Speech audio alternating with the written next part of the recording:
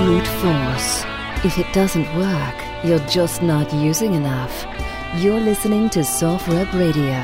Special operations military news and straight talk with the guys in the community.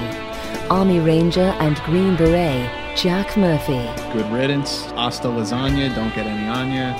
Marine Scout Sniper Jason Delgado. It's just something we believe in. I associate that with taste buds. I like freaking chocolate chip mint. Why is its flavor boring? Because his whole life is boring. But whatever. And now, here's your co-host and producer of this operation, Ian Scotto.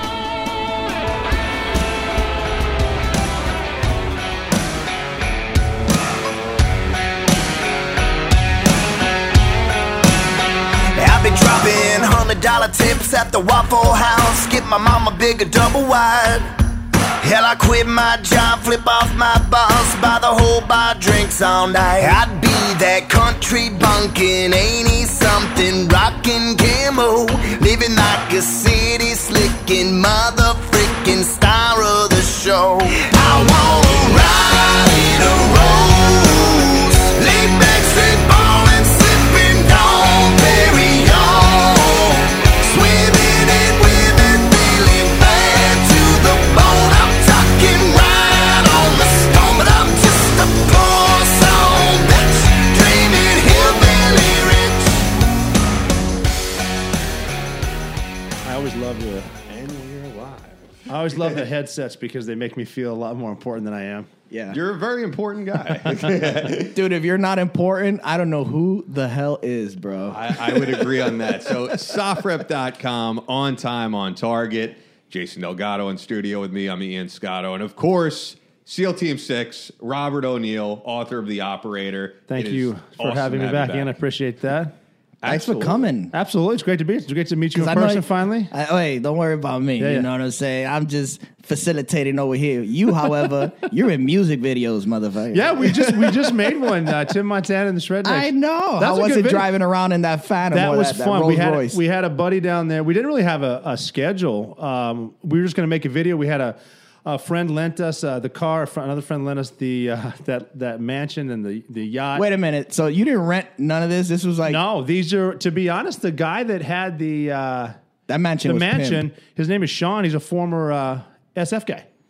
And now he's obviously some big contracts. And, Sean, if you're out there, you need to come on the show, and we need to hook up. He's a good dude, and he let us use that in his yacht, and he's got a lot of stuff going on. We had Street Bike Tommy from Travis Pastrana's group. No he was, shit. He was the bad guy in the black suit. And we didn't have a plan for the thing. We knew we'd steal David's Rolls Royce, and like, what is the first thing you do? We'll go to a gun range. They'll think for some reason they think there's a valet at a gun range, and the first thing Tim Montana, who's a redneck, does when you steal a Rolls Royce, you go right to Checker Burger, get some burgers, which we paid for those, and then we found some. We're trying to wipe our faces off to some cash in the thing, and we found an invitation to a party, and there was all kinds of stuff. It was fun. I mean, it was funny, though, because my buddy Tim Montana, who wrote the song, he said, yeah, I want you to come down and get a cameo in my video. I didn't know I was going to star in the whole fucking thing. And I thought it was awesome. But, like, we shot for 72 hours to get 3 minutes. Dude, So- that's it? 72 hours? Yeah, That's yeah. not bad at Well, all. for a 3-minute video. That seemed like a pretty badass weekend. That was a cool weekend. It was a lot of Right. fun, a lot of great people. Tim's doing well. Was that martini glass full of pool water, or you It reversed wasn't. the Well, slow- I went on the way down. I finished it, and I figured I could fill it up and look like a martini. Then good. had a I was hoping. So I was like, ew, he's nasty. and Drink we pool were, water. We were, I did a little sip, whatever. It's not the worst thing. I've been to Afghanistan. I'm sure you choked on pool water before. Fucking seal. So we, and then my buddy Kyle was the guy I tackled into the pool, and that was a 15 to 20 foot fall. So I said, get the drones ready and the cameramen ready because we're doing this once. Because I'm going to turn and take the brunt. It's going to suck, but I'm not doing this twice. And so we did, and it was fun. So it's Where could music people check video. out this music video? I'll have to link to it. Let's see. I'm trying to think of where we got it. It is on Just YouTube it. I what's did the the same name? thing. You know, It's, YouTube actually, Hillbilly Rich. Hillbilly Rich is the name of the Okay. song. Tim Montana. TimMontana.com will probably have it. YouTube actually got pissed and suspended it because we were shooting AR-15s. Dude. They said it was frightening or shocking that we, for 2 seconds, It's- at a range. It has been a war on manhood on social media for the last couple of months. Facebook has been taking down advertisements from Soft Rep, from guys like O'Malley with Soft Rep TV. He's coming on soon. They've been, it's crazy, messing with them. Like, it literally, this is just stuff that displays manhood or guns or cursing. They're and fighting. basically discouraging things from being seen that are, that are displaying manhood. If we're at a point where you're shooting a semi-automatic rifle with eye protection, ear protection, a Navy SEAL, and Safe, two man. RSOs, and we're all down range, and that's not good enough for you. And shit, Tim Montana's from Montana. He's probably shot more than I have. Like, we're just shooting a few rounds down range. How's it shocking? But TimMontana.com, something like that. You can find it. But it's an awesome video. Well, you could probably have music videos of like people doing Percocet and Molly. And maybe we could play the song on the intro. Well, yeah, probably. Matter of fact, we just did. Now you play can the get song on the intro. you can get the song on iTunes for sure. Yeah, I'll the throw video that in there. YouTube did have it. Had a million views or whatever, something like that. It could be That's full of pretty shit. good, But, man. I mean, if you like guns and Rolls Royces and limos and helicopters and pussies and I mean. No, did I say pussies or No, don't worry about you it. can We say know what you whatever you meant. want on here. Snatch. Yeah, you like Snatch? Yeah, you like Snatch, guys? But yeah, Watch the video video was a blast. He actually played my wedding. No shit. Yeah, Tim did. He wrote a wedding song that will be his number one. He actually sent it to my now wife. It's not. You're the only ones that heard it so far. He sent it to us and said, "You were not releasing this until everyone will play it Holy for their crap. wedding song." So he did, and it'll come out soon. That'll be his big one. It's good. So we had you on during the summer, really, with Brandon Yes. to talk about the book when it came out, The Operator, which is still like number one on Number Amazon one. in its category. That's awesome. That's awesome. I'm number 20 today. Hey, all good. But I know that you recently read the book, Jason, and you've been Dude. raving about it ever since. My Thanksgiving weekend has been consumed with this book, and let me tell you, I wouldn't have spent it doing anything else. And great. I just want to say this to Rob right now. Dude, you're way too fucking humble, bro. You're a bad motherfucker, man. Dude, just reading his book and watching his path as far as leaving, his small town, joining the Navy, going straight into Buds. Like you manifested your own destiny within your mind and executed it like perfectly. Well, that's the whole point of the book too. Is exactly what you just said there, Jason. Is that it's in your mind. The first thing to go is your mind. And try and do anything in life, anything you're trying to do, you start doubting yourself or believe. We were just talking about this. Start believing the haters and negativity. Yeah. You're fucked. Stay. You can convince your body through your mind to do anything you want. And that's what I did. It's just one of the things where I joined the Navy because I tried to join the Marine Corps and I got suckered into Buds, not knowing how to swim. But just getting there, following what I think should be done, and remembering the people who told me I couldn't make it. And it was just and just getting there, meeting the people, meeting the brotherhood, and then getting to a SEAL team, meeting the older guys, watching them, and then just traveling the world, and then 9/11, and then I'm not leaving. Then just randomly running into a guy from SEAL Team 6 at the PX who was giving me a mean mug. I'm like, well, if he's so fucking cool, I got to go find out what he's doing. So I go over there and just staying positive, keep moving forward. You're going to fall down, get up. What are you going to do about it? You're going to have a bad day. There'll be a day in CQB training, which is the hardest part of selection. Yeah, but it's very technical. A lot of you're people don't having, realize. You're having the day of your life. One flyer in the CQB course is rap. You're getting counseled and you're probably getting kicked out the house that day. And that's no good. They will. Yeah, there are guys that fucked up one time. And that's a flyer. That's just off paper, but still on the trap. Nope, yeah, that's still safe. This is terrible. It would be good in a country music video. Yeah, but not in a shoe house. No, Yeah. You didn't shoot that fucking T box and that triangle. Yeah. I'm sorry. This is on the edge of the paper. You need to pack your shit and get the fuck out of here. But it is, it's a lot of it's always a lot of physical stuff, but it's a lot of mental toughness and dealing with animosity, dealing with adversity. But realizing, like, when you go to bed at night, tomorrow's a brand new day. And regardless, you might have a bad day or even a couple bad days in a row. Don't let it get in your head. I think like you broke it down was live evolution to evolution. Kind of like, okay, live Meal to next meal. to lunch. That's it. Live until lunch, live until dinner. Yes. Just survive until then. Just get through it. And I call it, in my world, I call it zombie mode. Mm-hmm. And that's just head down, one foot in front of the other. You have no other choice. You have to go through it. Well, yeah, even in the book because everyone had been asking, since Vietnam, why we have Hell Week? Why do we have Hell Week? And then my first mission with Red Squadron, we're 3 days awake looking for the lone survivor and Matt Axis, and we didn't know, and the crash site, and looking around on the mountain, like, if we wanted to quit, where the fuck are we going to go? And then the irony of that, not the irony of the Hell Week, resembling real life scenarios. The irony of that scenario, that situation you went in when you went out to try to secure the crash site, and it took you guys so fucking long that eventually they cleared guys landing exactly at the crash site by the time you got there. It was 10, 12 hours into our hike. But it wasn't a waste. You know what I'm saying? Oh, well, it definitely wasn't a waste because, one, you guys were there. But two, had nothing happened, you were the only contingency. That's why we were redundant. Eventually, once and the fact you answered that, the fact you guys said, what was it? 10 fucking how far? 10 hours of hiking? Straight up, we hiked in the Konar province from I think just under I don't think these people realize these fucking mountains. They're dude, crazy. I grew up in Montana. I did mountain training and I caught like 6 asthma attacks on like climbing up like 11, 15. You know what I mean? my one. I don't know, not judgment, but complaint maybe about the movie Lone Survivor is that when the actors, the stuntmen, were jumping down the cliffs, they weren't steep enough. Yeah, it wasn't cliff-like. That was some serious New Mexico stuff. But Afghanistan, I wish everyone could fly over the Korengal Valley just to take a look. Dude, you were talking about that one Afghani that took the fucking RPG to his back and like fucking fell down the mountain. And then got back up and gave you the... Oh, okay. He couldn't speak English, so he yelled, okay, USA. And then when we got back, because you meet with the worst people in the world, but the best people in the world. When he got blown up and his hat flew off, I remember saying, if we live through this, I'm going to sneak. Hold on. For those of you guys who haven't read the book, let me give you a little backstory here. So this is one of the Afghanis SF cats that were training with them, or not training. They were working with them. They were executing this mission, and these guys he alluded to being very on point. Considering from the average Afghani soldiers. So they were working together. And while they were just pinned down by this overwhelming enemy force that was coming from a checkpoint. That they were on the high ground, so they were above and us. they were maneuvering very technically and tactically. Yeah, they were trained. Well, because they were well trained. They were Taliban and Pakistani. And you also alluded to that one Chechen. We'll get to him in a minute because I ran into something like that in Iraq as well. And you're in a serious fight when you run. Yeah, when you see a big diesel white dude with red hair and and with the other team, you're like, this is some serious shit. It's almost like, hey, man, you might want to get on this team. Yeah, hey, bro. I don't know if you're on the right side, but you're right.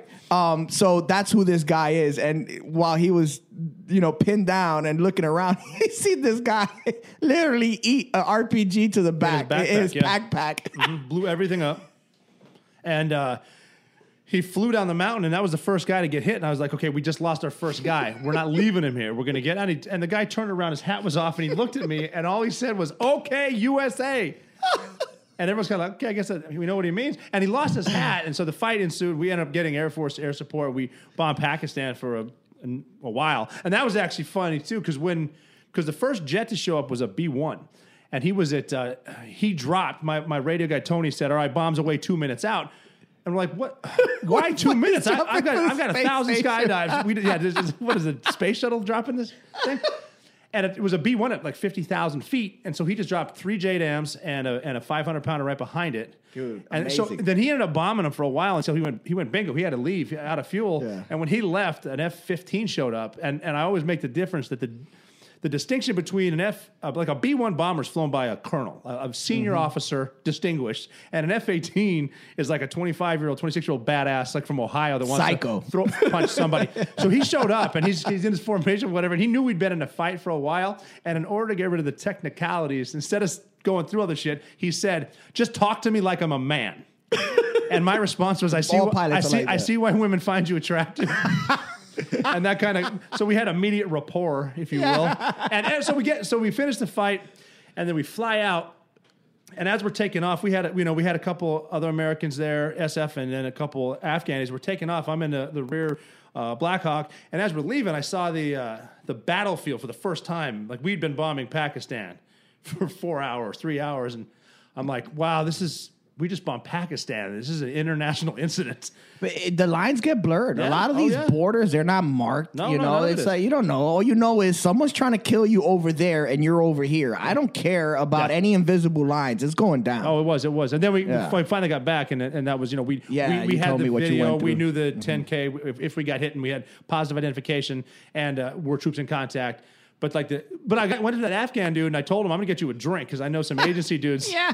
And I walked up and offered him when he said he's good. He's a good Muslim. I don't want to drink, but can you get me a new hat? Because it was Fuck it was yeah. blown off when that fucking RPG I get you a half every day of the week, bro.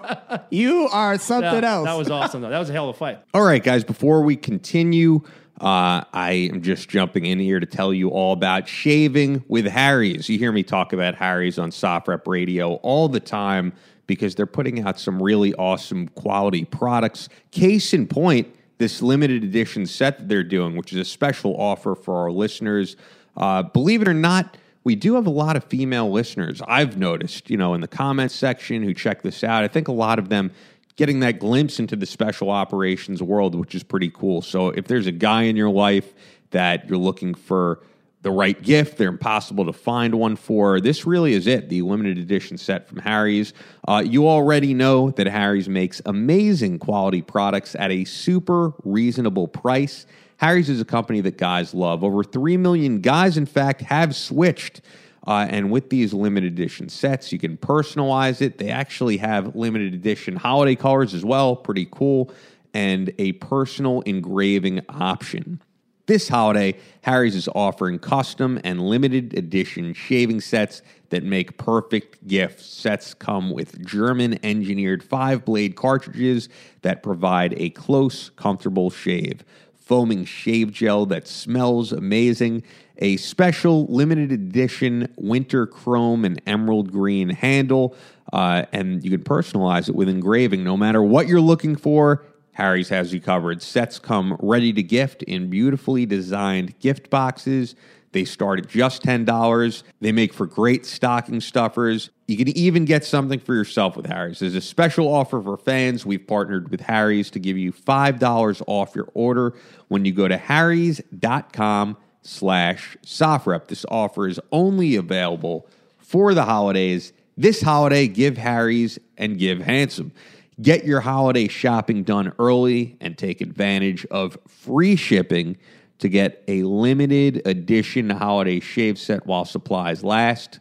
Go to harrys.com/sofrep right now. That's harrys.com/sofrep. And now, back to Rob O'Neill. Dude, let me tell you, some of these Arabics, man, they're hard to kill. They are hard invincible. to kill. I remember shooting a guy, and a bullet went through his lung, like into his armpit, in through his lung, and then came out somewhere in his back. And this fucking guy sat down on a curb and started smoking a cigarette until we rolled up on him. Yeah. Like, and the whole time I'm thinking, I just shot you. How bad is this dude? Did I mention in the book? I don't know about the guy I shot in the head that lived. No, I don't remember. There's a that. story. Is this a Rob O'Neill exclusive for this might be Soft Rep Radio? exclusive on Soft Rep because we were creeping up on a house. This guy's he's kind of in this. I'm not making this up. He's in a position like he's maneuvering, but we have night vision. He can't see it. He can't see us, but we can see him. And he's going for his gun, and he's next to a woman. I got to take a shot, so I took a shot, hit him in the head. He stood up, and he ran right to RPJ. And I don't know how he bullet knew in the head. Yeah, it hit here, and it came right around, and it stuck in his shoulder. And then I remember thinking, obviously he freaked you out. But I'm like, if anyone deserves to live tonight, this guy does. He just took. That's a hollow point. It reminds me of if that's not in the book, that is an exclusive. It reminds me of Apocalypse Now. Remember when they're on the beach with the cavalry coming in, and one of the VC guys are there with his guts hanging out, and he's like, "This dirty VC want water. I say he could drink patty water." And the colonel's like, "Any VC tough enough to fight me is tough enough to drink water." That's Dude, right, that's true. Dude, you got to respect some of these fucking guys. There are man. stories like that. We were talking about this again. That a lot of people don't know that there's stuff. Not everything's a perfect shot, a perfect kill, and a perfect weird. Just a will to live on some people. You see it and it's there. And war's a lot different in person. But I also think they bred for that kind of shit, like mentality wise. Well, like, the Afghans were, but even Iraqis, I think Iraqis. Some of them, I don't know. Some of them. I think more of the guys that committed. Taliban. Afghanistan ain't no joke. Let me tell you, I've been to both places, and I think by far Iraq has been tough for me at some points, but Afghanistan is a meat grinder. You for run into some of those dudes that cut their teeth out to get to Iraq. A lot of the foreign fighters, but some of the locals, whatever, and they're fighting against us, and we're hard to fight. But some of the Taliban, I mean, they grew up fighting, and we were running outstations in Afghanistan in Jalalabad where you can't an outstation like we bought a safe house, you pay for security, and you shop in the bazaars, and you help the Which economy. was how good was your security? It was okay, but this is back before we became occupiers. So but like we would interview for security, and we'd have like a 55-year-old dude with a big red and gray beard, and then he's telling you whatever. Well, he fought the Russians with the jihad. And I'm like, cool, how old are you? He was like 22. I was like, you don't even know how old you are, dude. but they've been fighting forever. Yeah.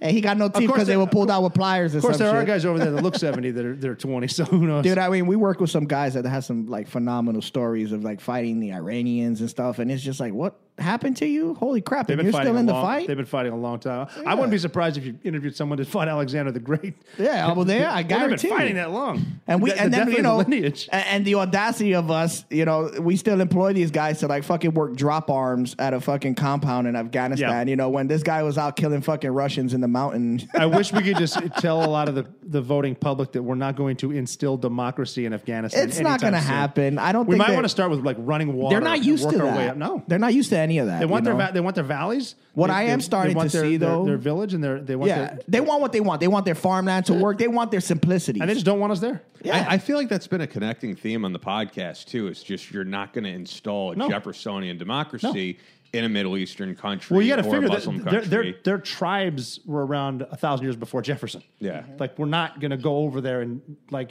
I remember after the Luttrell when we're going after Luttrell in the middle of it when the Marines brought that famous note that Luttrell wrote and he gave it to some of the guys and we were there for that and he brought that dude in and we're trying to show him a map of his village. Saying, and he didn't know. He didn't know what a map was. So we thought it's a good idea. We'll just open the laptop and show him Falcon View because he's definitely gonna. That's definitely. It's like we might have showed him the face of Muhammad himself. This guy just. And we're like, fuck it, we're gonna cuff him and walk him in. I don't know. Which it's one of those crazy things because both of you guys being in combat, you being the man who killed Bin Laden, it's like, what is the end game if it's not nation building, which is what we've been told is the end game in these countries? I think you alluded to that in the end of your book, and this is. And I think that was so deep, Ian, because the way he explained when you came to that moment of realization that you were about to pop smoke and get out, when you realize everything you've done in these countries up to this point, which you thought was a race to the top, and once you got to the fucking top, destroyed the top, this man right here, now you're back operating again, and you're going after what they were labeled as at that time, HVTs. They were saying HVTs, which is not the case. To you, it was like, we'll get bitch, into anybody that. Less than go ahead. Okay, so my last mission in Afghanistan, like Bin Laden wasn't the last guy I shot with that gun. The last guy I shot with the gun was an HVT who probably no one gave a shit about except the intel guy that thinks he found him because he's staying up 18 hours a day in the talk, right? And it was actually a cool op because we actually got to do my one and only L ambush. We'd all trained one and only. That's like old school as hell. I know, and that's how we set it up. Even when we tried to explain it to the I'm not going to badmouth anybody, but we're trying to explain to some of these approving officers what we're going to do. We had an officer say, "What's an L?" And we're like, "Well, an L." His brain wasn't really. Well, an L is the second thing they teach you when you join the Army. It's here's your bunk, and then this is an L. And we explained it. Like, who invented it? Like Sun Tzu, I don't know, right? And but we who invented war? This guy was that whoever that guy was. That's who invented it. We just did a simple little thing where there's these guys have been doing this around this mountain. They start the car every day. They drive the same route. No one drives it because it's winter. And we're in like Paktia province, I think. And they go here, they wait, and if Americans come by, they ambush them. Then if not, they drive right back. And they do this every day. And so we're watching them, and finally, okay, if they do it on Friday, which is their day of prayer, they're definitely doing it on Saturday. So we watched them, sure as hell. They did it. We're like, okay, now here's what we're going to do. We set it up. There's a rock formation they drive past. We're going to walk up there, set the base team behind us so they can't see it, and the maneuver element's going to get some cover. We've got snipers with 300 Win mags 200 yards away. So guess what? They're going to hit that shot. And all they're going to do is the ISR is going to tell us, green light, yellow light, red. We hop out. There it is. We tell them to get out. They don't. Shoot them. And they didn't get out. They did, but RPGs and everything, so we got to blast them. But we got these guys, there's zero intelligence. There's nothing in the village. These guys are they're going to kill Americans because Americans are there. Yeah. I was on the Bin Laden raid 10 months before this. So you were used to going after the big fish, and here you are just taking care of the average foot soldier. That's it. And a lot of the missions I saw, guys were doing them out of boredom. There's no. I mean, if you want to start with Parliament up in Kabul, that's where your bad guys are. That's where the corruption is and always has been. And we're not going to take. I mean, maybe there can be a semi-stable, semi-cooperative government in Kabul. Probably not Kandahar. That's where the Taliban rolls. We're not going to ever. We backed. Remember Blessing up in the Pesh River Valley down to Asadabad? Those are gone. The Taliban's are trying to figure out how to eat our treadmills that we left behind. You know. We're not going to instill it, so we got to. Which gets me into like what? I'm sorry to interrupt, but it's like, what is that end game? Because you. Well, I mean, the sad truth is, you need to keep a presence somewhere like Bagram. Yeah, because I remember just in case they start something. No, but it get worse as well. Because look what happened when we pulled out of Iraq in Mosul and all that. You can't give it the vacuum. You can't give it the vacuum. But I mean, it will come to a point. And even, I mean, President Obama realized this, and President Trump is realizing it might come down to negotiating with the Taliban and just saying no more foreign fighters, or else we're going to bomb you. I remember when John McCain ran against Obama, he said that we would have a presence in Iraq for possibly 100 years. Yes. And it was like this crazy statement, and people were like, oh, he was right. We're going to be at war for 100 years, but having a presence doesn't necessarily mean we still have a presence in Japan. We got a presence in Germany. Yeah. But I mean, that's the set. Well, I mean, and you got to figure how fickle a lot of the American voter is. Remember when Mitt Romney said one of the biggest problems we're going to have soon is Russia? Mm-hmm. And everyone laughed. Oh, Russia, what is this, 1980? Yeah, well, guess what?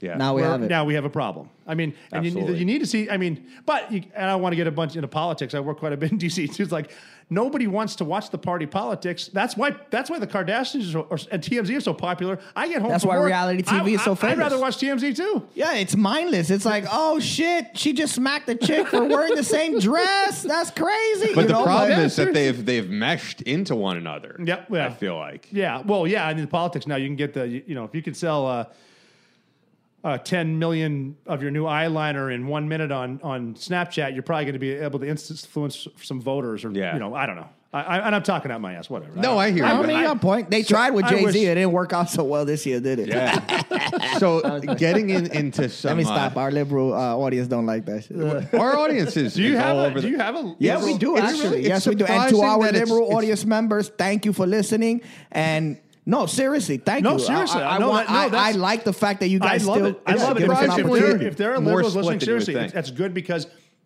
You're opening your view. You're opening your field of fire, if you will, because they're our audience. They know what we're talking about. But I'm just saying, because why listen to just what you believe? You're never going to learn from listening to people that have the same beliefs. You need to listen to someone else, and possibly, don't get me wrong, but have a cordial debate instead of calling someone a prick on Twitter. Well, I know, and that also you work eating over... it when you're wrong. You know what I mean? Yeah, because I eat it. Especially with some liberal points. It's like, you know what? You're kind of right. That was messed up. You know what I mean? I'll be the first one to say. Fine. I'm sorry. I screwed up. No, so I know you work over at Fox News. Yes. I think it's like the people who check out alternative media sources, which we are. A lot of them just don't trust the media at large, whether it is Fox News or A lot of people MSNBC. won't watch Fox News just because they think it's fake news, because the other media outlets tell them it's fake news, and it's nonsense. I mean, I've worked at all of them. Yeah. I love Fox. And I actually picked Fox.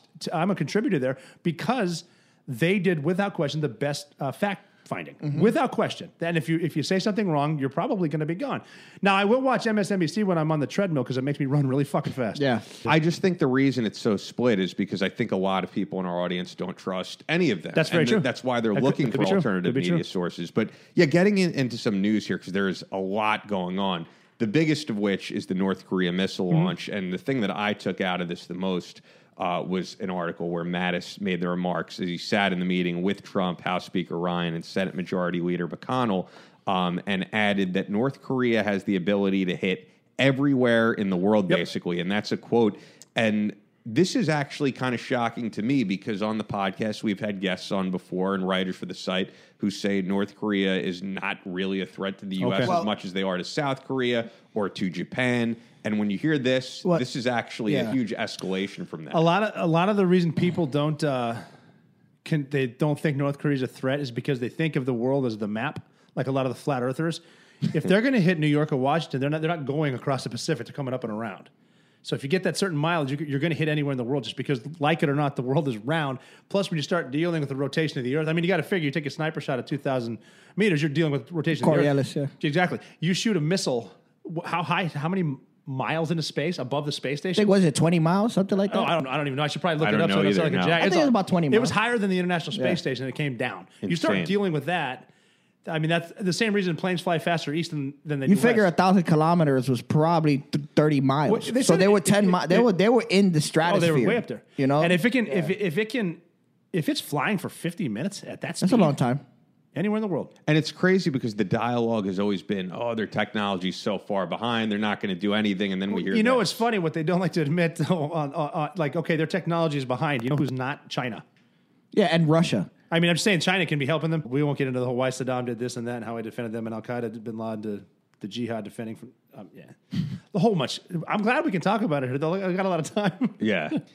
But I think NORAD, in the same situation, said that realistically we are not currently under a threat because they don't have the capability to reach our shores. Now that's something else they're not mentioning is Yeah. our ability, especially to defend ourselves. Yeah. and when we can, there are different ways too that haven't been discussed that to ways to defend Japan and South Korea. And what's interesting too is President Trump actually said we can do that, and they should pay us for it because why are we doing it for free? Which is interesting. Which is what was it? What was the name of the missile defense system we put up? He has THAADs or something like that? the THAAD is The THAAD, the high altitude air defense. and I wanna say- thermal high altitude air defense. I want to say South Korea kind of had a little political tryst over that and Well, they kind of do, but didn't I mean- want to pay for it or Well, something. yeah, but we're what $20-some trillion in debt. Maybe someone should pay us for what we're doing because even with NATO, the shit. NATO stuff, they're not paying their percentage of the GDP they agreed from NATO, but yet we still put stuff over there because it's in our interest to defend our allies, and that's why we spend so much Yeah, exactly. on defense. And it's just we're kind of the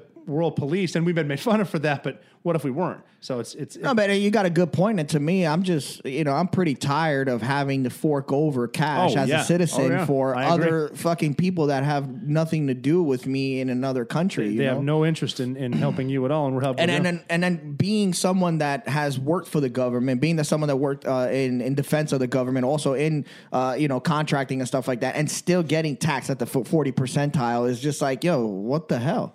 It's bad enough I'm away from my family for X amount of time. You're still getting Now, taxed. now you're breaking me at the pockets where it hurts, Yeah, especially when you get out of the military and then you get a private, and then you realize what your fair share is, even though you've been to war. then you're talking and then about- you're yeah. cutting checks to the government. It's like, whoa. And then you got to come home and throw on fucking the news, and you see Yeah, NFL God. players, Taking kneeling, this, yeah. for freaking $10 million contracts and stuff, and it's just like, bro, not for nothing. I kind of put my life on the line, got blown up a couple of times. Well, you know what and- bothers me about that too, and I don't think we were going to talk about this, Ian, about the whole kneeling for the flag. You never thing. know where we're gonna Well, yeah, go, that's so, good. yeah. That's what's good. But when they, and I've never been. Well, you're from New York and you've seen some bad shit. I didn't grow up with what potentially a lot of these guys did, and I can respect their protests. But as a veteran, I tell them just not now. Yeah. And they'll say, well, it's not about the military. I'm like, yeah, it is, because I mean, I know some vets are not against it, but the most flag is a direct representation of what we do. It's on our uniform. I had a lot for of Christ's friends sake. die wearing that flag. Exactly. And we go down and we scrutinize down to the very wearing of the flag. It has to go with the flow of the wind or the direction of movement. And, everything we do is, even the way we fold the flag, the way we don't allow everything. the flag to touch, Don't touch the ground. that flag is Yes. everything to us. And I don't think they understand I that. had some friends make some shirts that I was going to authorize. I said, just let me give it once over. The flag was backwards. That's exactly what happened. Wrong shoulder. Sorry, brother. Flag was forward, wrong shoulder. I said, you wear it. Watch every single vet you see. It's gonna be like, First hey, bro, thing, that flag flag's is backwards. Yep. Everyone. No, they don't play no games with No, that. it's it. Yeah. And I display the flag. I think I'm one of the only houses in my neighborhood that has the American flag hanging out. Yeah. And I also display it next to the Marine Corps flag. And it's crazy because I have a lot of Arabic neighbors because it's it's an affluent community in the Bronx. It's around a lot of doctors and lawyers, and a lot of them are like Arabic surgeons. So what's crazy There are is, a lot of Muslims who are I will patriotic still go Americans. out and I will still raise my flag, lower it or put it at half mast whenever something happens like a mass shooting or something, because we take it that serious. Oh yeah, it's very. That's why we try to explain to the guys, like, look, this is the wrong. And I mean, they're learning now. They're losing $500 million. Mm-hmm. The NFL is learning, and it's not. I mean, it's not even the players. It's poor leadership by Roger Goodell. Yeah. Look at the NBA. Look at the NBA. I think Roger Goodell is too soft. He should have said, "Look, Way too soft. Here's a rule. You stand up." Yeah, I think 2 minutes. I think at the end of the day, he's running a business, and Well, the problem here, and he's going to run into this with Donald Trump, is that he's not running a business; he's running a nonprofit. and he's also which getting is crazy. government funding. Yeah, that's a big deal. Wait and see. Yeah, it's a big deal. But, when you look at it, the way I see it is you're running a business, and this is affecting the bottom line of your That's business. exactly what it is, yeah. So you're allowing your employees to continue some type of activity to affect your bottom line. That's not good business for anyone. Well, even with they had a game overseas, and they took a knee for the anthem, and they stood for God Save the Queen. Now, if you're protesting imperialism, that's still the same lineage of the royal family that's pretty fucking imperialistic, if you might have noticed over the past couple centuries. And I think people need to realize that, especially these athletes, that how you act in your own country should definitely be different than how you're, representing America when you're in another country. NFL should have a status of forces agreement. Yeah. SOFA, the same thing we got to deal with everywhere we go to. It's like, what do you mean I can't use my left hand to shake their hand? What? I don't. Oh yeah, don't show them the bottom of your feet. All that other up in stuff. jail getting I mean, lashed. we get told this stuff, and I used to always say that, Rob. I don't know if it used to irk you like it irked me. Every time we got into another country and we got our SOFA brief, it was like, well, fuck them. They know who we are. That's initially how I thought too. Fuck you, I'm an American. But then you got to understand, that's kind of us pushing in our imperialistic the views. arrogant American. Look at these guys. Exists because it's sometimes real. I've seen I think it. a good balance of everything overall. A little bit of respect, but yet, a little li- sternness, a li- because A little they'll bit take respect, advantage of you. A little, they're hustlers. Yeah, you get in the bazaar, they're good. Yeah, they're hustlers. And they actually get insulted if you don't haggle, if you don't barter. Oh, Interesting. we bought all the time. But it's crazy. I don't come here in New York and barter as much could as I still- used you to could in still definitely do it Afghanistan. here, Though. Yeah, because over here, you try to barter and, they make you feel some type of way like you're broke. Like, I'm not broke. I'm just bartering. You don't know the bartering? Oh, never mind. I miss Afghanistan.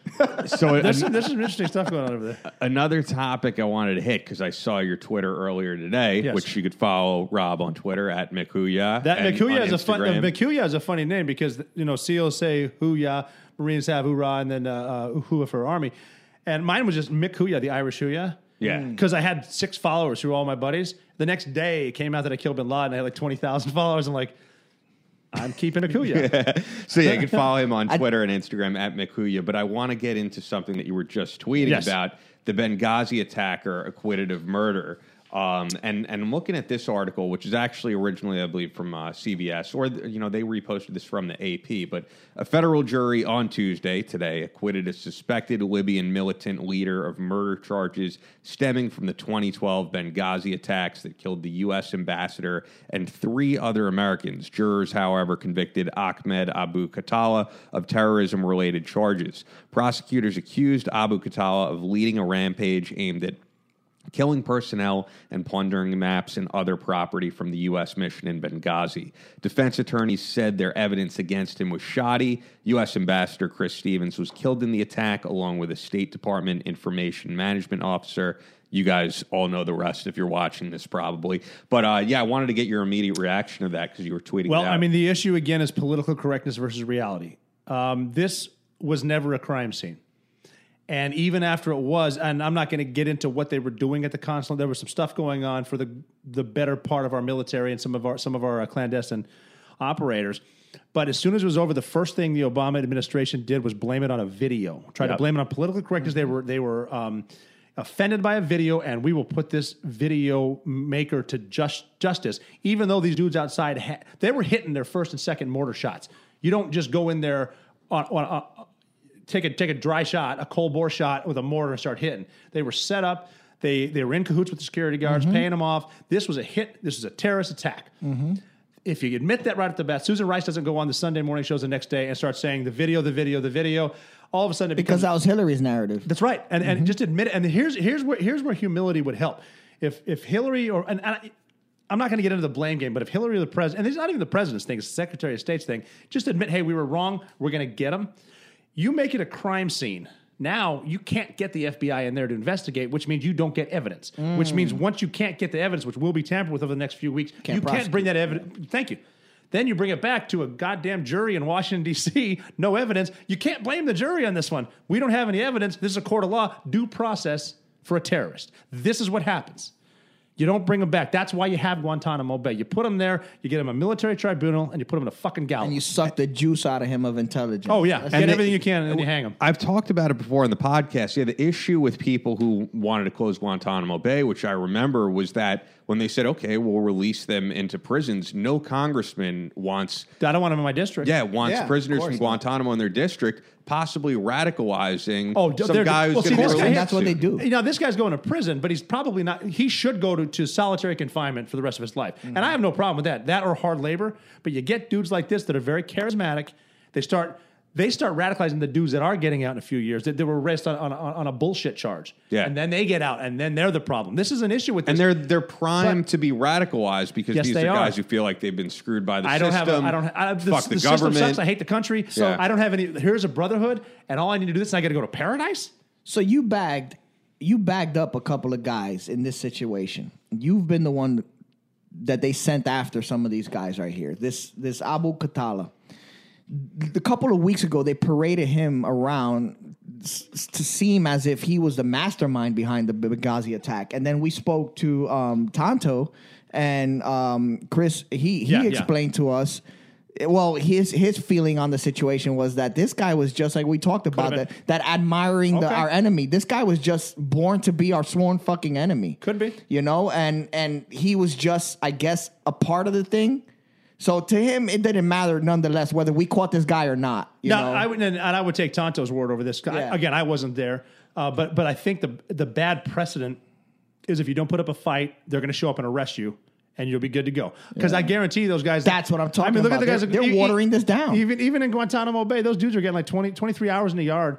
And the yard's a Caribbean island where they're playing soccer. They're talking to them. They get pray. They get meals. And So you compare that to living in a cave in Afghanistan, it's better. Yeah, but to hit on that CBS article as well, they said he eventually was still convicted of terrorist-like activities. Yeah, right. So I mean, what does that mean? He's going to get Yeah, convicted? I mean, and what is he? Is he getting convicted as a terrorist, and that means he that's a he good doesn't question. have I don't any know. rights? Is he an enemy combative? Like, what happens after this? Well, that's a good question. You know? I have to look that up. That's actually really interesting And- because how did he get tried here, though? He got tried here. Exactly. So- And then he got tried but he's here in not a DC citizen. actually. And then you know, that was what he was convicted of, terrorist like activities. But amongst the verbiage in that article was kind of disheartening to me because they said that he was the only evidence they had that was solid enough on him to stem that charge in the first place was that he stole equipment and vandalized property. And he showed up with an AK. Yeah. And he was burning classified material. So that's what they had evidence on, But you know. This is what happens when you get lawyers involved in a war. And I'd like to know who defended him. First off, this guy is holding AKs, burning government property He's on there. the day of questioning. And then we have enough fingers pointing to the fact that he was one of the orchestrators, not maybe the mastermind, but enough to be charismatic to gather a group of guys and kind of like push them over to this. And which the action. charisma. Yeah. And that's what he's going to use in prison. And must have used it in court too, because what the hell? Like you said, when you get these lawyers involved, like, are you fucking trying to give these guys a free pass? And again, that's more politics. The defender's job is to defend his client to get the win. The prosecutor's job is to get the win, but the prosecutor needs to prove beyond reasonable doubt. Do you think somehow this has something to do with this administration and them saying that, you thought you got to win, I but you think didn't? especially something as sensitive as Benghazi definitely has political ramifications. Definitely, because you got the Obama people, the President Obama people, Secretary Clinton, President Trump, back to President Bush, who's doing what. It's all political, and that's part of the. It's pretty scary. It's very scary because this in the short game is like look at the party politics right now. All they want to do is make sure they secure their job. All this defense attorney wanted to do is make sure he keeps his job, gets a win. Everyone's trying to get a win for themselves because they're selfish. It has nothing to do with the country. Has nothing to do with right or wrong. If there was justice, there would have been people would have helped Tonto and his boys before they even got to that point. Yeah, and I think that's what his biggest point was. That I'm not worried about the guy that sworn his entire life and dedicated his entire life to kill me. I don't care what happens to that guy. I respect that guy enough as an enemy combatant to basically take that side and that stance in life. What he wants to see is the people that ultimately were responsible for our well-being that fell short or dropped the ball answer for what they did. That's it. And I agree with that. Tell the truth. Yeah, tell the truth. So this right here, although it is a story and he is convicted of terrorist-like activities and not murder, Ian, he might spend a really long time in prison. He could. What I don't want to see is him being traded for someone else. And we talk about that with Bo Bergdahl. Oh, God. That's a nice transition. That's Let's a damn get good into trend. it. You are a professional, sir. I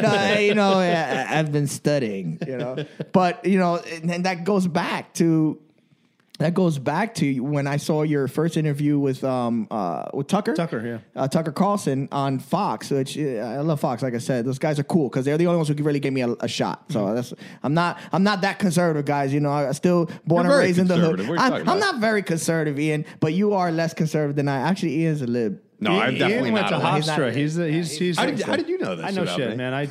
This motherfucker's Rob Googling me? Or? Yeah, he's Dev Group, bro. He's not gonna set himself up for nothing crazy. No, it's it's important to sound like you know what you're talking about. If you don't know what you're talking about, talk about something you do. I do it all the time. We can go back to tattooing and stuff. No, but so what I found interesting was when you mentioned that you were actually in the midst of going after certain HVTs and you had to put everything on hold. We were at FOB Sharana, which is nearby eastern Afghanistan. And what the Taliban and Al Qaeda had learned is if they can get across the border back to Pakistan, you can't touch it before before it gets dark. We're not going to come after them because we're waiting until at least dusk before we go hit you. So we're learning that. So we're watching them, and we figured if we start doing helicopter interdictions as they're running back, we're going to get them. And I'll tell you what, if there's any way to recruit people into special operations, if you had hunted men on motorcycles from a helicopter, you haven't fucking lived yet. So we're doing that every night. And it's not like it's not fishing a barrel, but we're finding it's like hunting hogs in Texas. It was awesome. And we're like giving them there's legit rules of engagement on the way in. Like you get them here. If you see the helicopters come up, they're looking for you. If they start shooting, by the way, a warning shot with a minigun is pretty fucking obvious. Wow. That's okay. We didn't miss on purpose, and then that's when and they'll even shoot back sometimes. So that's what we're doing, and we were getting some pretty significant guys and leading. Some guys would surrender. I would too if I'm looking at a Black Hawk. Yeah. That's one thing I learned. Oh, yeah. You can't run from a fucking helicopter. You're dying. No. So I want to get into your thoughts then on the Bo Bergdahl. Well, so we were doing that, and then one not morning but night. We're afternoon. We're waking up, and what we do is we get a coffee and we go to the talk. What have you guys been watching? Where we hitting? And we walk in and they go, hey, some dude walked off. I'm like, what? You were saying that you heard prior to this, one of his buddies were saying that he was talking candidly about this. Yeah, because we were sharing the same chow hall as all these dudes. And again, too, just with nothing but respect for the Army. Of course. We go down there to eat, and these dudes would come in just covered in filth. They've been driving around dangerous all day. And I just see these guys, and these guys are, there are people that worked a hell of a lot harder than I did over there. And they were talking, we got this guy that's going to send his shit home, whatever, walk off. And we didn't take it too serious because everyone gets, they're over there, 13, 16 months. They're going to get pissed at each other. Yeah. One day, he walked off. I'm like, hey, we're shutting it down. We got to find him. And so we started tracking phone calls and they were moving them. Like locals found him, sold him to a group that was friendly to the Taliban, who sold him to the Taliban, and they're going to sell him to Haqqani. And we got so close to getting him. I actually had the ransom money in my hands. We grabbed this dude. Like, what is this? Well, my son moved to Dubai and he's working construction. I'm like, yeah, he sent you this cash. No, that's not true. So we're trying to do interrogations. But we got to the point where we stopped the war on the HVTs and we're actually landing on the X, which we never do in 47s. Yeah, because people, they're going to come out and blast. They're going to come out killing. And that's how one of my friends, Jimmy Hatch, who was testified, they landed somehow on a PKM that didn't hit anybody, God. and they pursued this dude. That's when that dog Remco got shot and killed, and Mike Ritland, not Mike Ritland, Mike, my buddy. I think it was, yeah, it was like Mike Ritland. No, Mike Ritland. No, sorry, I got a lot of shit going on. But All Jimmy good. got hit in the femur, and it almost killed him. It splintered, and he got that famous picture online of the tourniquet and the fentanyl lollipop, and that wouldn't have happened. Remco wouldn't be dead. Wow. And then they actually called my troop from our squadron into QRF because we're the closest ones there. We get this long gunfight, and all this is going on because we're trying to get Bo Bergdahl. There were guys getting blown up and shot and killed and maimed because he walked off for the this base. man's irresponsibility. Yes. For And then they his give him lack of judgment. because he was a deserter and got put in a cage for a while. They're saying what do they give him? Back pay. Sentence. Yeah. like a time already served, you're good. No. So Bullshit. going back to when we saw Bergdahl's father speak at the White House. yes. And also that was ridiculous. and also the language he was using and all that. I'm just wondering. He said a prayer in Arabic. I'm wondering what your What? reaction was to seeing that. You don't remember that? Or I didn't Yeah. remember the prayer in Arabic. That's No, he crazy. came out and said some stuff just because he was trying to learn the language. So he said that in the Rose Garden, and But President why Obama, do you think he was using Arabic language suddenly? Because that was what shocked most people. I don't know. I don't know. He grew the beard out and tried to be just like him. And then President Obama was, I think in his defense, he was surrounded by people that wanted to tell him what he wanted to hear. Yeah. Yeah. And because I agree with you there. I mentioned the 10 months later, the Afghanistan thing. We were actually the team over there because we were going to go get him a kid of Pakistan. Mm-hmm. So the same team from SEAL Team 6, they came to brief us. They had one of Obama's team come in and brief us. Well, Bo Bergdahl wasn't a deserter. He got left behind. And she's trying to tell us this PC bullshit. I was like, When you're like, I was there. I said, stop right now. Here's what happened. This guy's a deserter. We're gonna get him, and you do We're not whatever sure the if we're going to fuck fly you want right with him. into this hornet's nest. Yeah. Let's just back off and let's take a pause here and talk about what. So nuts. But So then fast forward to now. Yeah. What we've heard about, the sentencing of Bergdahl and what's not going to be done to him. I just wanted to hear. no, your he's just take on it. he's good to go. He's just okay, dishonorable discharge, horrible. That's bad for you. And he's shamed. However, when he moves to Portland. And someone wants to write a fucking No, story and he or a wants book to. He about wants to be him, a hero of the yeah. left because He's in Portland, yeah. something like this. Something out there. Some radical. I mean, we've seen some crazy shit. Some Chelsea radical- Manning apparently so- lives right around here. So They might be roommates eventually. Who knows what's going to happen with them? They kind of look alike. I don't know. All right? But, I mean, that being said, I think, it's no little thing to hear that. And, not to harp on this or whatever, but I'm going to harp on it. Yeah. That administration tried to feed you a narrative. They tried to feed us, and we knew the deal. But they were feeding it to everyone else because that could potentially be a political Well, victory. how fucking Hey, dare the dog they, handler was bro? Mike Toussaint. Mike Toussaint. And he was awarded a Silver Star because after job. Jimmy got shot, he went through and he blasted those two dudes. And Gotcha, this is 'cause I all was over thinking when I heard Bergdahl. Mike Mike Britland, I'm Britland's like, a- Mike that was Britland's a quite a Navy SEAL dog time handler. Yeah, ago. yeah. So, but yeah, He's a great friend he's to the awesome. show. He's awesome. He's I love awesome. Mike. I think Mike and dog handlers all look the same. I'm kidding. Joke. We're allowed to joke in narrative, Yeah. right? We talked about that too earlier. Don't take a snippet and put it on. Oh, yeah. Yeah, we were talking about that earlier because it happened to you early on. It happens to all of us. So that's why anytime a microphone's in front of you, you are on a hot mic. Oh, trust me. There's been a few. I learned about when that. we're I saw not on one- Facebook Live. It's a little different because there's been times Brandon Webb has Oh, said and you stuff can- you can edit where it. I'll say, "You sure you don't want me to edit that part?" And he's like, "Yeah, you might be right there," because anyone could isolate any clip completely out of Well, context. let's talk about that. I don't know when's If the you last want time we to, I talked mean, about Oh, it. yeah. When you got fucking played out, like it was just a casual conversation, and a lot of the bullshit that A you casual received after the conversation fact was because of this. And if a lot of veterans are out there listening, they'll understand when you sit around and have a drink. I don't give a fuck if you're a Navy SEAL, if you're a Marine Corps Infantry, Army 82nd, Air Force, whatever. You're gonna eventually talk shit, and especially when we're with and it's just war buddies and we're it's talking just bullshit. Because I mean, and be honest, some of the best humor in the military is the darkest shit you'll ever Yeah. hear. Yeah, so we just had a thing with a hidden mic and a whatever, and this fucking reporter. And then all of a sudden, my name gets. I did a special on Fox News in 2014 about the mission to kill Bin Laden, and it just came out as like, okay, I'm out there bragging about it. And all of a sudden, and then on a Friday night, she's like, hey, I'm releasing this. She went on CNN, talked about it, totally out of context. And I was just giving jabs to some of my buddies, especially at Delta Force. And every time I see anyone from Delta, I will apologize on behalf of, well, just myself to everyone that's ever been at CAG. I'm sorry. You guys are bad motherfuckers. What was said was out of context. Who would say that? Anything. But it's almost painful. This is how we are. We talk shit. It's just painful to bring up. But 'cause I would even never- then, and the fact that,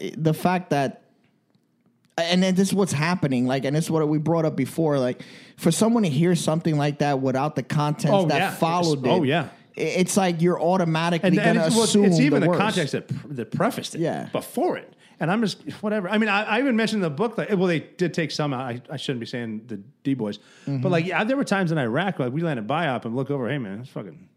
I was actually going to ask you that. I got a question, and I want you to be honest and answering it. All right, because you got a lot of young studs out there that are aspiring to walk in your footsteps.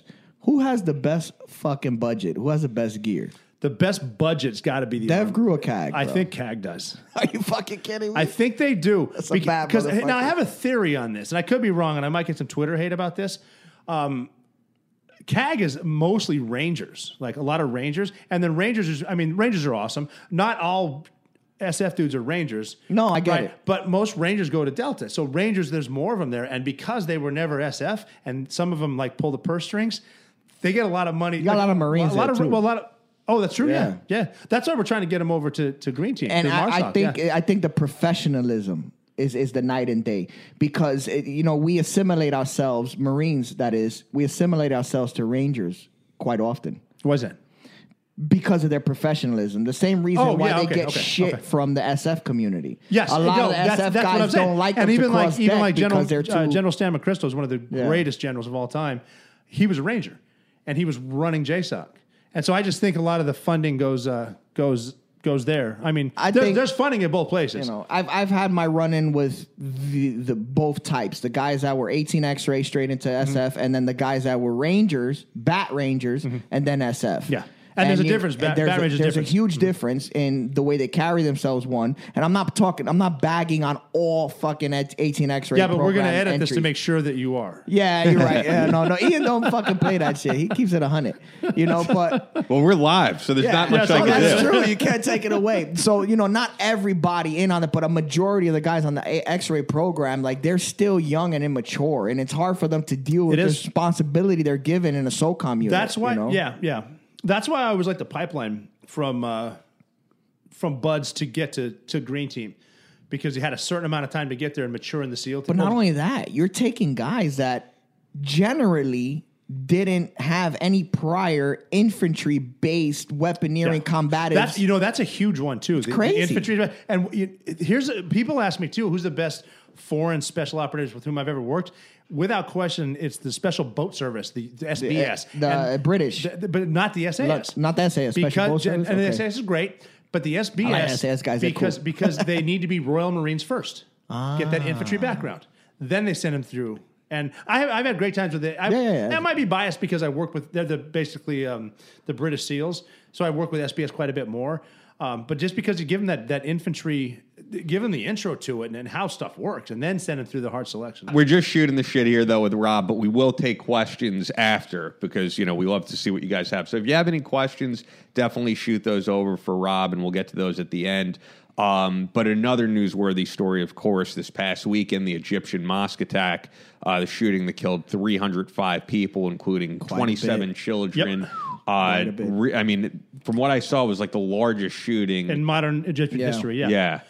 That is an attack on a Sufi mosque. And for those of you who want to delve into because you got to figure the most victims of Islamic terrorism are Muslims. And it's because they have, we're the infidels. That's become a common word because a lot of guys like to brag about being infidels, but then there's also the kafir and the apostate who are either hiding what they're doing or they've gone away from it. And Sufi, because there's Sunni Shia, the Sufi relates them back to the very beginning, and they're like the mystical part of Islam. So they're the mystics, which means to a lot of, especially the Wahhabi Sunni, these are the witches. And they are definitely not part of the same thing, so they need to get rid of them. And that's why, and the issue too, the whole, trying to nail Jello to a wall type thing. So we took out the caliphate in Syria. They're spreading now. Egypt's pretty much lawless. So is Libya, and there's a lot of places. So is Yemen and Somalia. That's kind of why they're moving. And so they've got a pretty. You remember the thing in Libya and Egypt where they're cutting heads off of the Coptic Christians? Yeah, that's moving there, and they're to a point now. There's such a lack of governance. They're able to, as these guys, as organized suicide bombers and guns. There's people running around with the ISIS flag, and this is in Egypt now. So this. I mean, starting to encroach and starting to take over. Wait until Philippines. It's already in Indonesia. But we're talking about the continent of Africa, where has been the most controversy as far as operations? Well, Niger recently. But that's the same thing because they're able to spread there because of the lawless borders and there's not a lot of funding there, and the locals can't really fight these radical jihadis, and so they moved into Niger, and even talking about getting political, when a lot of these congressmen were saying, well, we didn't even know we had people in Niger. Oh, really? You didn't know about the base that we funded? And 2014. Yeah, 14 to help the French fight in Mali. Yeah. You didn't know about that? So you're on the Senate or the House Armed Services Committee? How did you not know that? We had a really good episode with Derek Gannon a few ago. I think what episode Yeah, was former it? Green Beret. Well, I think it was, he'd know more what was about it? it than me, yeah. Was it two? No, not He was 299. Was it well 299? informed. Like he broke Yeah. it down Oh, yeah, as he- far he know as the mission for sure. the U.S. involvement Yeah, over it's there, there. and it stems back to I think he said earliest was like 1950 something, 1952 or something. I think it was a little bit after. But see, that, the I issue is believe. like the political correct mind of the United States government. Even the stuff in Benghazi, they're thinking, well, the ambassador speaks Arabic, and so we're not fighting Iraq. So, but this is all part of the Levant. There's no borders. They're going to leave Iraq and they're going to come here, and Al Qaeda here. They're going to leave Syria. They're going to come here. This is a global jihad. They don't stop and get their passport stamped. Of course, they come here and we'll. You know what I turn think on. hinders us the most is the fact that every 4 years there's a changeover in our political affiliation or our political agenda. Well, yeah, everybody appoints their own people. Everybody Yeah. puts someone else in the Pentagon. They put someone else in. And then state. so for 4 years, we're moving towards a goal, and then it's automatically stymied, and now we're Oh, it moving is. towards something And else. It's all political. It's all based on party politics. I mean, even with. It's instability. Have you ever been given a brief by the State Department? Yeah. Oh my God! Talk about death by PowerPoint. You will sit there. No, there but will the be worst part there is, will be a word on. who are there. they briefing, We're Rob? going to argue about what word that means. But It brief, doesn't mean. Who are you briefing? Who the fuck are you briefing? You're briefing the subject duty experts on the area. Am I not right? Yes. At that point, They're how long telling have the you guys been on the in and ground. out of that fucking country? And they're trying to tell you what not to do in that goddamn Yeah. country. Mm-hmm. And you're just like, are you fucking kidding me? Oh, yeah. I probably got kids in a summer home somewhere over here.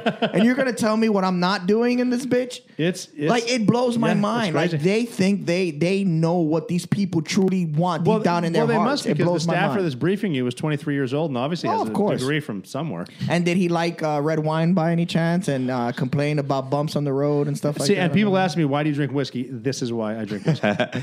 Last subject I want to get to sorry. until I take some questions from the audience because, we're getting a lot of views. Once again, shoot us a like, share the video so we can 'Cause get our he's the man. visibility up. All right. And Rob does a great job promoting this stuff out because I will say when you re-grammed our Soft Rep Radio get some love? Instagram, I got a ton of new followers because Oh, good. we were late to the party on Instagram, Soft Rep Radio. Instagram Rob's takes a got- while to get the followers up. Yeah, there. Rob's got a great following. How so many you at got? You got a lot Mikuya- already, right?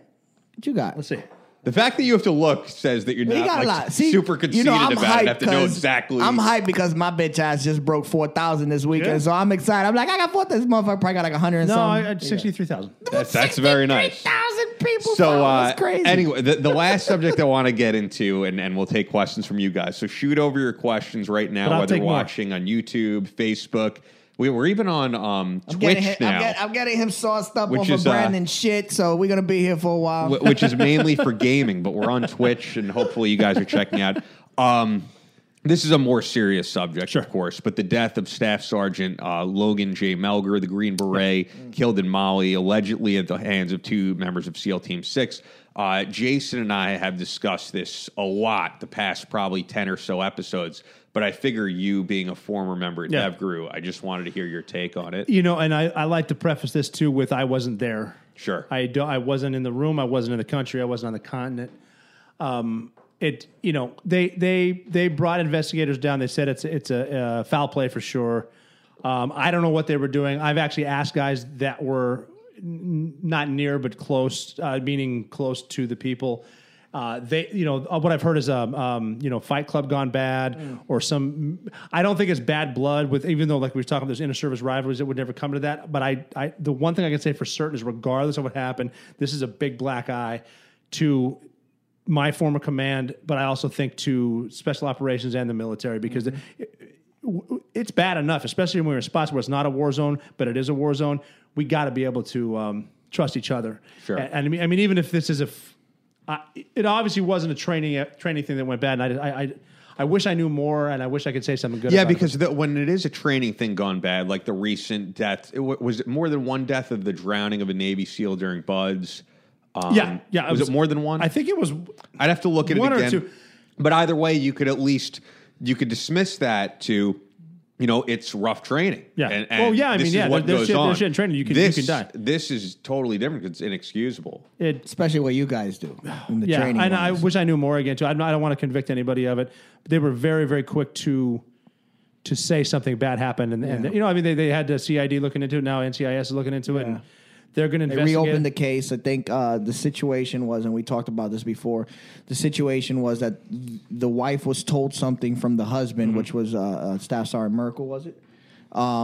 Saying that he suspected these individuals of wanting to bring harm to him or whatever because of something he discovered. But this is just hearsay at this point. And I don't like hearsay at all. No one likes hearsay. But what I will say is, and I think what's most important to take away from this, and this is me personally, maybe you can have a different opinion on this, but for those of you younger individuals that are planning to walk the path that this man walked, once you're in the position where the United States government and whatever DOD you're working for trust you enough to accept you into that tier 1 unit and give you the responsibility in which you have to wholeheartedly take seriously because you're the only representative of our government in that area, or one of the only ones. You have to take everything you do seriously. So the fucking around, the fuck games, the goofing off and all that, you're at a different level.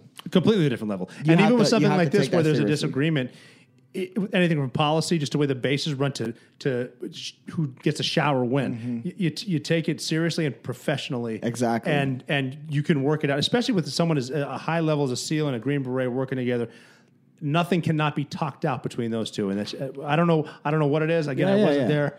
It makes me sick to think that a great man died because of something that happened. Guys, just think before you act. I'm going to say that so many times, especially, that was the message that I try to put out there as much as I can.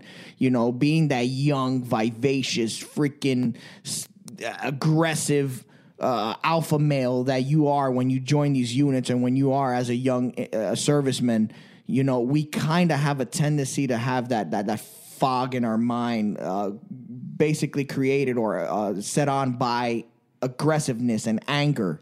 You have to be able to set aside from yourself and say, maybe I need to look at the situation differently and come at it, because you're the only one. The way that I'll put it out too is when you get something that really makes you mad and you want to send back that aggressive email, that aggressive tweet. Yes. It's okay to type it. Don't hit send for 24 hours. Back up. Yeah. If it's still bad 24 hours, it might be bad enough to hit Dude, send. that's great advice. Yeah. So I do it all the time with my baby And all my mamas. Twitter haters, please do that to me because I'm starting to get. It's exhausting. It's got to be exhausting. I kind of want to. I know Ian wants to bring it up, but I want to talk about that. But We'll get into it after because Yeah. we have a lot of questions coming in from the audience. What we got for and these questions? guys always feel like they're left out, so we got to get My to them. bad, guys. Daniel Will, Rob, do you believe if more NATO nations contributed more troops in Afghanistan that it would dramatically change the situation? It appears at times that they could be doing more. No, I don't think That's pretty straightforward. No, I don't think that putting a lot more troops into Afghanistan is going to solve anything because, like it or not, regardless of intent, if you're there too long, you're an occupier, especially something as volatile as Afghanistan. If what the NATO countries need to do is they they need to add more of their gross domestic product to NATO itself, and we can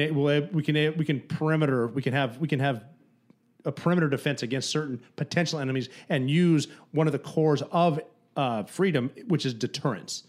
We're going to come to a point where we just need to keep people away from us. And with the NATO guys bucking up, I mean, you saw when President Trump brought it up at the summit, and they laughed at him like they're not doing their fair share. They all kind of laughed at him because why would we when you do? So Straightforward answer. Yeah, more troops on the ground, not necessarily a good idea here. All right, Thomas Guignet, I might be pronouncing that wrong. What was it like serving with Drago, who's a friend of the show? Drago is one of my best friends on the planet. Drago is one of the toughest guys I've ever met in my life. I was in my second platoon when Drago was in like his, I don't know what, but he was a total mentor to me. Totally loved him. And I would see him do the coolest stuff. Like we'd be sitting down I remember we did a 50 click hump. I was carrying a 60 and I wouldn't let anyone carry. I had 500 rounds and whatever. And I was kind of looking at him like, hey, Drago, I'm running out of sugar, man. I need some Tang. And he's just looking at me like he reached back without taking his ruck off, grabbed it where it was. And he was so good at everything. That was so cool how he knew where his gear was. He knew how to do everything. I've also seen him in a bar fight. The first move he pulled was kicking a guy in the face, which is not my go-to. Which is like, How? This That's is a pretty bad- hard. Like you gotta lift your leg up. Well, this you high gotta get and- some momentum. Kick him in the face and put him down. And he'd always call me Brother Russ. He would call me Ross. Say, Brother Russ, another beer. I'm like, I'm not gonna say no. I'd rather have a drink in my mouth than a kick in my face. Yeah, Drago's one. And he's salt of the earth. He's also a guy who's always had your back. I know, like Always, when there were always, a lot of people always. on the attack. Over Well, the Drago's book. one of those people that's honest. And if Drago thought I was a shitbag, he would have said it right off the bat. But he, because even before, I've seen a couple interviews where someone would suggest something and he'd instantly cut him off. Because I've worked with Drago a ton. He and I worked together for 3 straight years. And then he might not have told you guys this, but when the Iraq war started, he kind of vanished. And he was in Iraq with the Grom. Yeah, And he would Brandon call was telling me that. SEAL Team 4 and ask for me. And he's like, I didn't tell them who I was. I'm like, who the fuck do they think it is? It's you, dude. don't I think have you heard to the say stories it. about the Grom using English speaking to the Polish operators and then speaking Polish to the English American operators. Yeah, Drago was a genius. I remember. Go ahead. I remember a story Brandon was telling us where he used to call back to the teams. He's like, "I need nods. We don't have nods." He would do, so what do you, dude? What are we gonna do? Where are you? Drago to this day. I'm hopefully gonna get together with him soon for a couple fundraisers. But yeah, salt of the earth. All right, so question from our copy editor, who's also a former Marine, Christian Prosser. Who gave the interview to Esquire, Rob or Mark? Yeah, that was me. That's what I believed, yeah. And I had a very good relationship with the primary author, but I was very young to the media thing and also never worked with a magazine like Esquire, so I wasn't happy with the way a lot of shit went down because my point of that was trying to do it anonymously to say that there should be a retirement of like 12, 15, 20. I knew I wasn't getting a retirement and it should change. And I used it to try to lobby Congress into helping vets retire. They kind of spun it into him. Oh, look at me, I'm a victim. I remember that. Yeah, it sucked. I mean, I still, Phil Bronstein was the author. I love the guy. Just, it didn't go. And the title, the guy that killed Bin Laden is screwed. I saw it the first time, like, you fucking kidding me right now? They took away from your message. It sucked. So to that, But I'll tell you what, that's a fall down, you get up. Yeah. You learn from it. I just won't do that again. But to that point, I agree with you there 100% that you shouldn't have to wait to 20, especially No. in this day and Now. age to Yeah. retire. You know why? Because there's guys that deployed 10 fucking times. Yes, and they don't want And to do 20. they have seen so much death Yeah. and so many of their buddies lost and so much shit they're eating day in and day out that it becomes impossible does. for them to do It does. their job. And they have to walk away gotta get away. because it affects them. One good thing about that Esquire article, though, it helped me launch my foundation, Your Grateful Nation. And now we transition veterans to the private sector. Amazing. And we put 6 guys in last week from the military to the private sector. We're talking managerial level shit. So that's something good that came out of. So That's a good transition. And Because what's the website? Your Grateful Nation. yourgratefulnation.org. Got it. And all this can be found at robertjoneal.com. RobertJO'Neill.com, Yep. at McHuya At on McHuya. Twitter and Hooya. Instagram. If you want to laugh your ass off or get some real foreign policy, go to Or get McHuya. offended if you're Oh, yeah. easily Oh, I can offend the shit triggered. out of you. So Multitask. Joey Scazzari, Rob, what do you think about the role that National Guardsmen play in the GWAT? They play a very incredible role because they're asked to, they're working, they're not full-time soldiers, and then they get asked to go out there and they're doing straight up bad, not bad, but very, very dangerous stuff, especially in the Iraq war. They're the guys in unarmored vehicles driving Route Irish. That's Ballsy. craziness. Yeah. And I tell people this too, like they find it hard when I say there are guys in the National Guard with a more dangerous job than the operators at SEAL Team 6. Well, that And movement of I'm not comfort. lying because we got to fight on our terms. We got to wait till the sun goes down. We'll come find you when you're sleeping. These dudes are out there. I mean, the guys that's the same drive thing. the first perimeter guard in Bayat back in 2005. I mean, you're wearing as much shit as you can because that suicide bomber's coming right to you. Yeah, and everybody knows, and anywhere you are, whatever country you're in, that forward operating base, that consulate, that embassy, the worst place is the gate, the drop arm, the that's checkpoint. it. That's the worst place. Because you got to figure, get a speeding vehicle. It could be a confused mother. Could be a suicide bomber. Are you going to shoot? Yeah. Oh, you kill her. Guess what? Leavenworth. But more so, these infantry personnel, and I tell people all the time, those are the hardest working guys in war. Doubt hands about down. it. No doubt about it. I don't care how high up on the food chain you are as far as special operations. You are not putting in more work than Then an that infantry. straight leg. Straight up. Well, your doubt. Leavenworth comment is a good transition to this next question. from Robert E. Murphy. We'll take a handful more of these because they're good questions. Our audience I like asks good great questions. stuff. Great stuff. A lot of talk about rules of engagement. How have strict rules of engagement affected your service? It got to the point where it's putting soldiers, Marines, special operators in danger. Because I remember in Iraq when we first started fighting, we had latitude. You can kill this many people if it kills a terrorist. And then it got to a point, right when I was leaving Afghanistan, getting in a gunfight, watching them run into a cave, trying to call in hellfires, and you'd hear from someone 200 miles away burning his lips on coffee, which you probably got a Purple Heart for, saying, we're not saying there are women and children in that cave. We can't prove they're not. Yeah. So it got really, really bad. And I don't need one of my guys coming. Like when you get in CQB and you're in a live gunfight, target identification is very, very fast. Mm-hmm. If you're wondering in that split second where you take the shot to the head because he might be wearing a vest, wait a minute, what if he's going to kill you? And it puts Americans in danger. And again, I have a fun theory on rules of engagement. The guy that's writing them, as he's in the talk typing them up, they need to have at least 2 dudes with AK shooting at him as he's typing. Yeah. Just so he kind of gets a feel. You're like, all right, cool. Kill them where they stand. Yeah. I'm going to transition here to YouTube because people are watching on both Facebook and YouTube. Aubrey Curtis. Hey, Rob, are you speaking at any events in your home state in the near future? I just gave a speech in Butte, Montana. And I don't have any planned right now, but I usually get back up there. The only issue with saying on social media where and when I'm going to be is I need to front a couple grand for security. And are you open carrier in any of these states? Yeah. I'm open carrier in all of them. And then even here in New York? Oh, yeah. That's tough. job, bro. Nice. Thank you. He doesn't even have that. Bro. But I ain't shit. And this dude's been in the Bronx his whole life. Yeah, It's all right. I ain't shit. I'm used to he's been it. carrying the whole time. But not in any Montana in the near future. We just got back from there, so we're gonna. But I'm speaking a lot around the country. So if you can find a place, show up. It'd be good. Is your licensee, just a dumb question, I'm sure they have the questions. Is your licensee, did you get your licensing through DevGru? No. Okay, this is something you did on your own, civilian-wise. Okay. And it's not a bad idea, too, to try to get deputized in Manhattan. Good job. I'm going to take a couple more, and then we'll get into some stuff you wanted to, and we'll let you leave when you need to get out of here. I'm good. We chilling. David Johnson. Hey, Rob, what character traits should prospective SEAL candidates develop? It's always an honor to hear from you. Thank you for saying that. Humility is a big one. Don't listen to the loudmouth. You're better than you realize. You don't need to project that, but just because someone's from somewhere else doesn't mean they're better than you.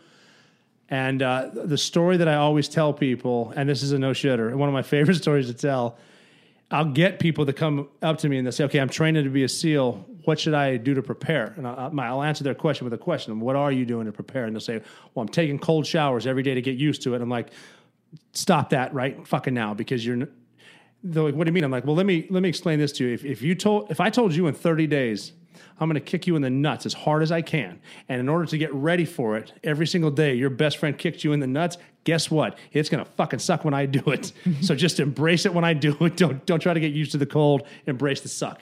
So take warm showers when you can, eat when you can, sleep when you can, stay humble, do more pull-ups. The thing that your book showed me when I was reading through it, and I talked about this on the last time that you were here, is that you might not have every trait to become a Navy SEAL. And so the thing in your book, you talk about you were a great shooter, not a swimmer. Yeah, and it's much like Brandon Webb when he was in here. Had a lot of experience. Kind of like Brandon Webb, a great shooter, not good looking. I'm kidding.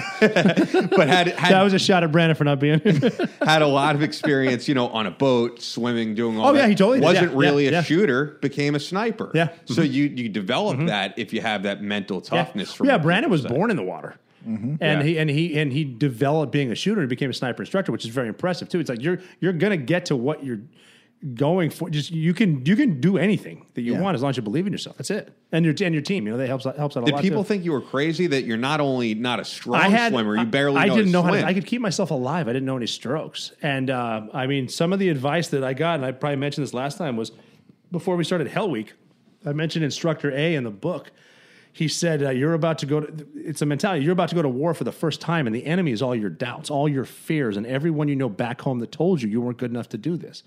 keep your head down, keep moving forward, no matter what, never quit. You're going to be fine. Because the guys back in Montana, none of us swim in Montana. They're like, you're joined to be a SEAL. There's no way you're going to make it. So I think of them. And all you got to do is, try to keep your hips up, fin as hard as you can, and stay straight. And it worked. And even going through SEAL training, it was, I'm not going to quit. I'll probably not make it because of a swim, but I'm not going to quit. I'll just pass this swim and then whatever. And you pass that swim. Okay, I'll pass that swim. I just want to clarify because I think it's a injustice to some of the people listening right now. They might misconstrue what you're saying is by not preparing for the misery and not preparing at all. It's a difference. No. It's a difference. If you can do 20 pull-ups right now, get to 40. That's goddamn right. If you can run a 7-minute mile, run a 6-minute mile. Definitely get better. Just don't do unnecessary. Like taking a cold shower is not going to help you. The misery is something that's deep down inside of you. That's something that's been said so many times before. There's nothing to prepare you for something that you've never been through. No, a sense of humor will help. Mm-hmm. Laughing with your buddy, stuff like that. But don't be the one that's not in shape. Oh, don't do that. Definitely be. Yeah, go out there prepare and every way you ass. can, except for the dumb shit. Yeah, that's right. And like little stuff too. Like don't run on the concrete in boots. You're going to get a chance. Run on tennis shoes. Get faster. Get faster. Get that cardio up. That's exactly. It. Oh, get the cardio up. The suck. Don't worry about the suck. The suck is your drive. The suck comes naturally. That's your mind. That's your mind. The suck is going to come. And nobody owes you anything. Exactly. Here's another on YouTube. Hey, Rob, how difficult was sniper school compared to Buds and Green Team? Sniper school was a different animal because that's another one that's hard to prepare for until you get taught. You got like keeping memory games. You've got what I found the most difficult sniper school was stalking. Because I grew up hunting. Very hard. I grew up hunting, so I thought I was arrogant. Oh, I know how to camouflage myself. No, you don't. And so you've got trained snipers looking at you, and you've got to learn the way. And this is where you learn in life how do I ask questions? Find a sniper and ask him, what did you do? How do you do this? How do you set it up? What does it look like? So that was a hard course. I forget how long was SEAL sniper, like 9 weeks or 10 weeks. Oh, it's almost just as long as ours. Well, it was designed off of yours. Okay. Yeah, Carlos Hathcock designed Navy SEAL sniper. No shit. Yeah.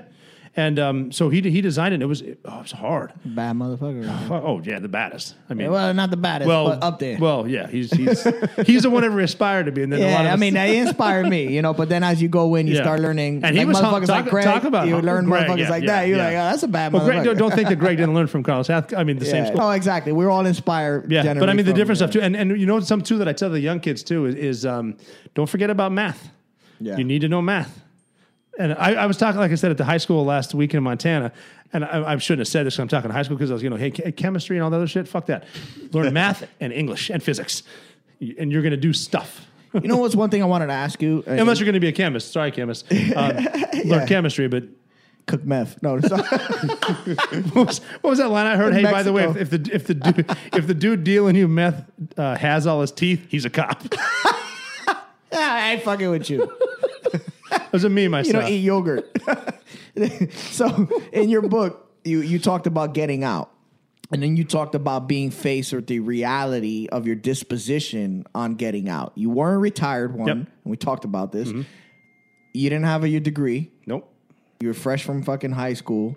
You didn't have no real world experience. Yeah.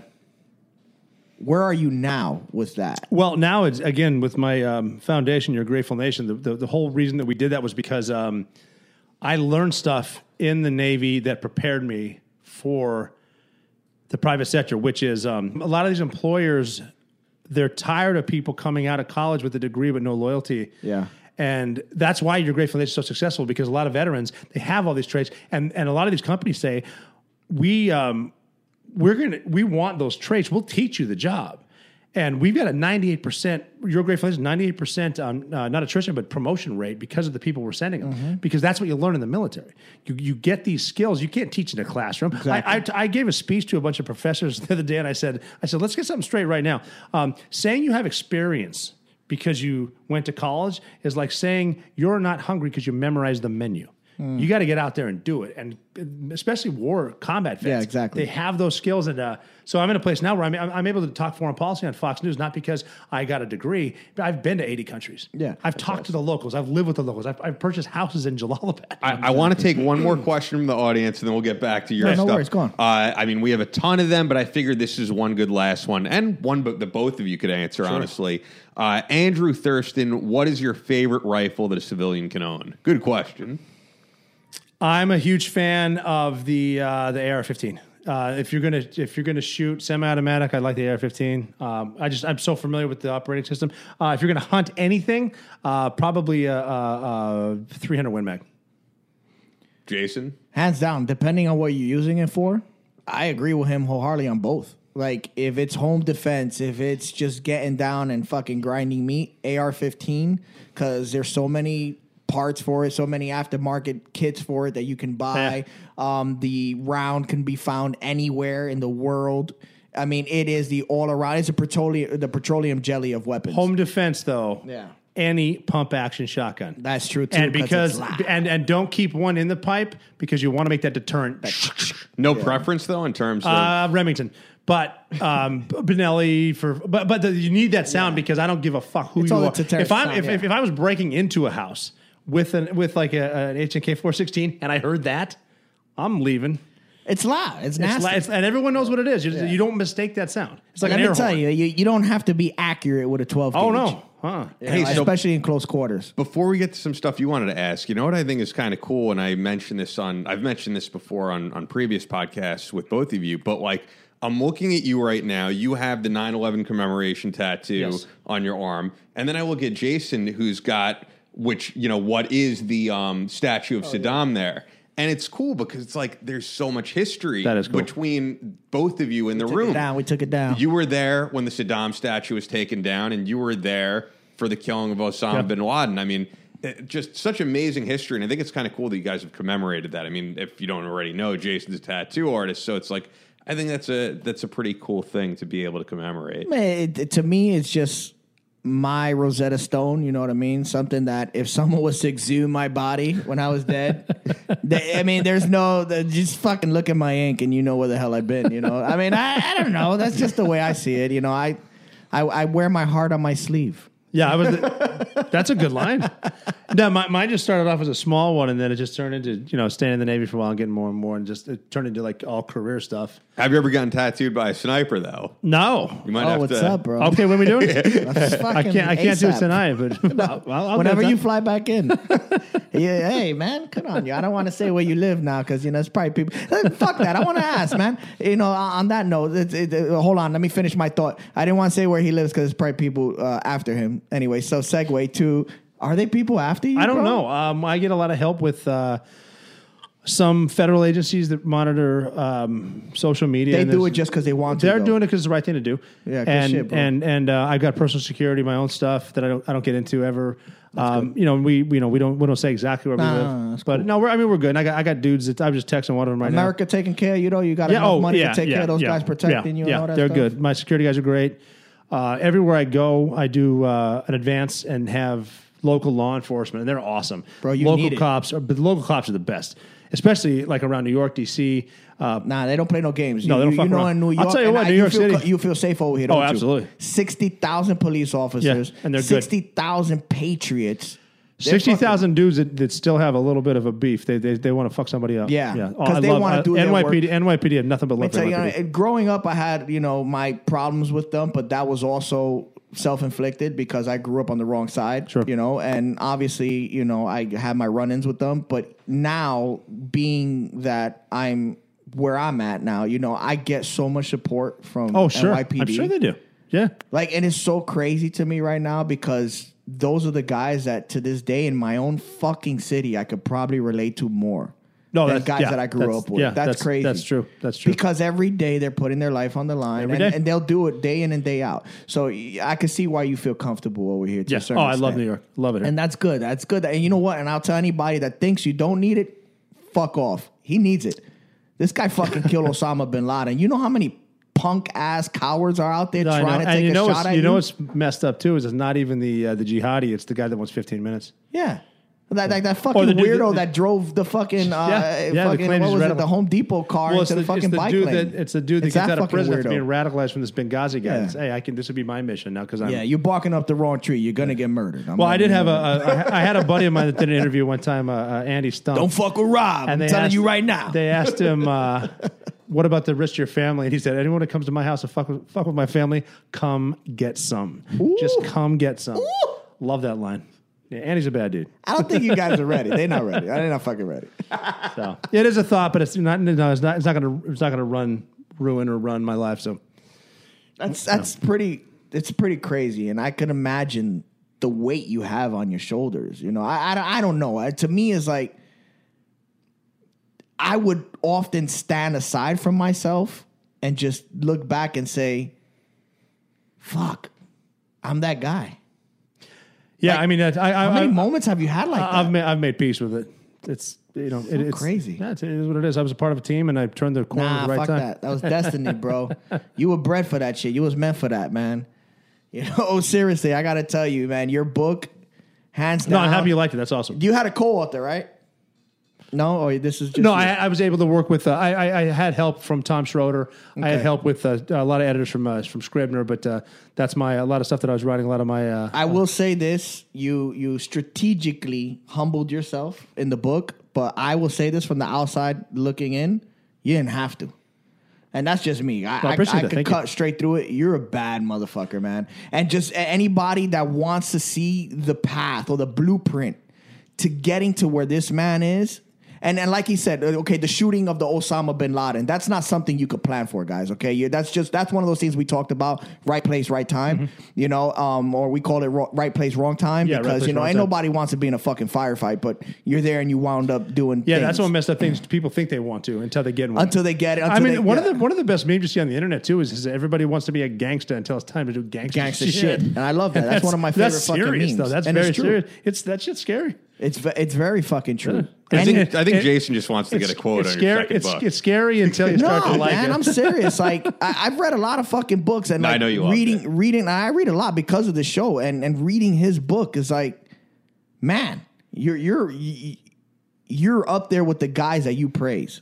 Like anybody that's gotten to the level you got into and then done the things you've done, man. I mean, you were present during the fucking the Captain Phillips whole situation. Like you were there living in that moment. Mind you, you probably weren't in the situation, but that was your space and time. Well, I was the lead jumper. That's my point. But that was your bubble. You were in there. You weren't Johnny with the kill, but you were there. Oh yeah. And then Osama bin Laden, you were there. Oh, yeah. And then all that other fucking shit fucking leading up to this moment, like, you were there. And it was a perfect transition into where you are, you know, to this day. I think, honestly, it's pretty overwhelming for me to sit here next to someone like this. Well, I got to tell you Thank that. you. Thank all right? You one of the guys I look up to and say, you a bad motherfucker. This is a bad motherfucker right here. God damn, you bad all day. Awesome, man. Well, this couldn't have been better. Great interview. We appreciate the great questions from you too, guys. everybody. Thank you. Anything big that you're promoting right now? I know, as you said, your foundation. My foundation, yourgreatfoundation.org. I'm obviously promoting the book, The Operator, which is still doing amazing. It's doing well. It's doing great. really well. And I read the audio, so if.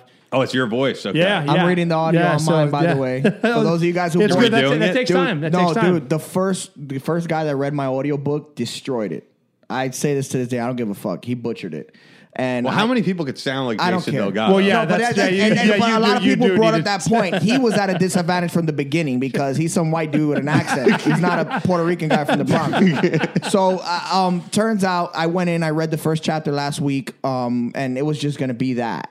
And then somebody else was going to read it. After that, they were like, dude, you need to read the whole book. And it takes time. Yes. Well, when you read the preface on the podcast, you thought it was pretty. And they thought the same awesome. thing over at the publisher. So what I learned reading the book too is just slow down and like open your mouth wider than you think it needs to be, and they can hear everything you say. And just and you're going to read. You read the whole book. Well, but the best thing is you get to emphasize the things you want to emphasize. You put what you need to be there. Like the story with the dude with the RPG in the back. Some other dude can't say that. It's comical as shit, dude. Yeah. Like when I read it out, I laughed. I died. I think people were staring at me in my tattoo shop like, what the fuck's he laughing at? Like, I couldn't even explain it to them.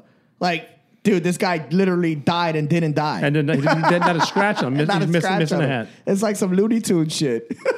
So the website is robertjoneil.com. Robert J. O'Neill, O'Neill. Thanks to Shaquille, that name has been butchered. And on Twitter, on Instagram, Mikuya. at Mikuya. Yeah. I can't say enough that we appreciate you coming back Sure, in, it's man. great I to mean, be it was here. an honor to have you We're going on to do it once, again. and There's always going to be stuff to talk about. yeah, the fact that you're, slowly becoming a regular on the show. We That's dig it. good. It's good. I like to. And you're in New York City, so it just Yeah, makes sense. certainly.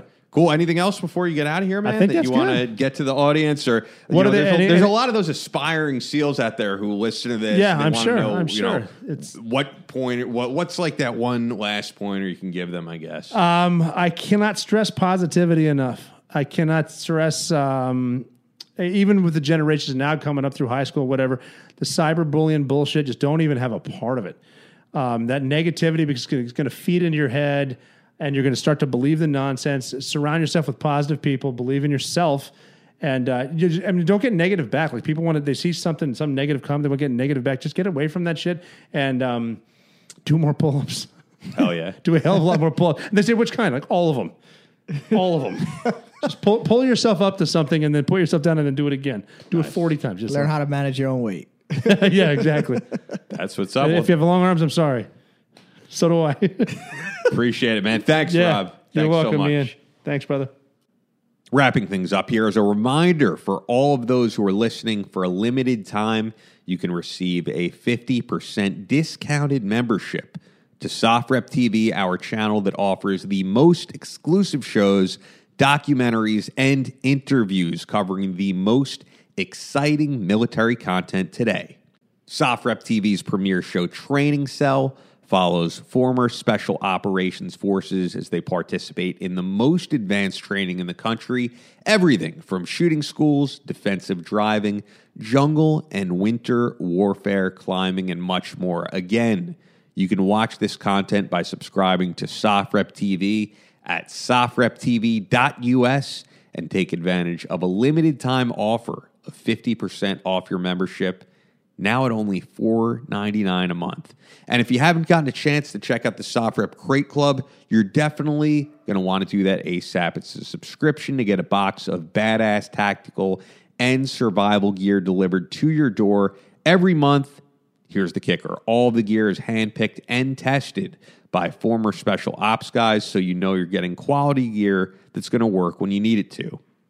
Crates we've sent in the past have included gear like custom knives, multi-tools, fire starters, EDC med kits, and other kick-ass stuff. You don't just get great gear with your subscription, you're also supporting a veteran-owned and run company.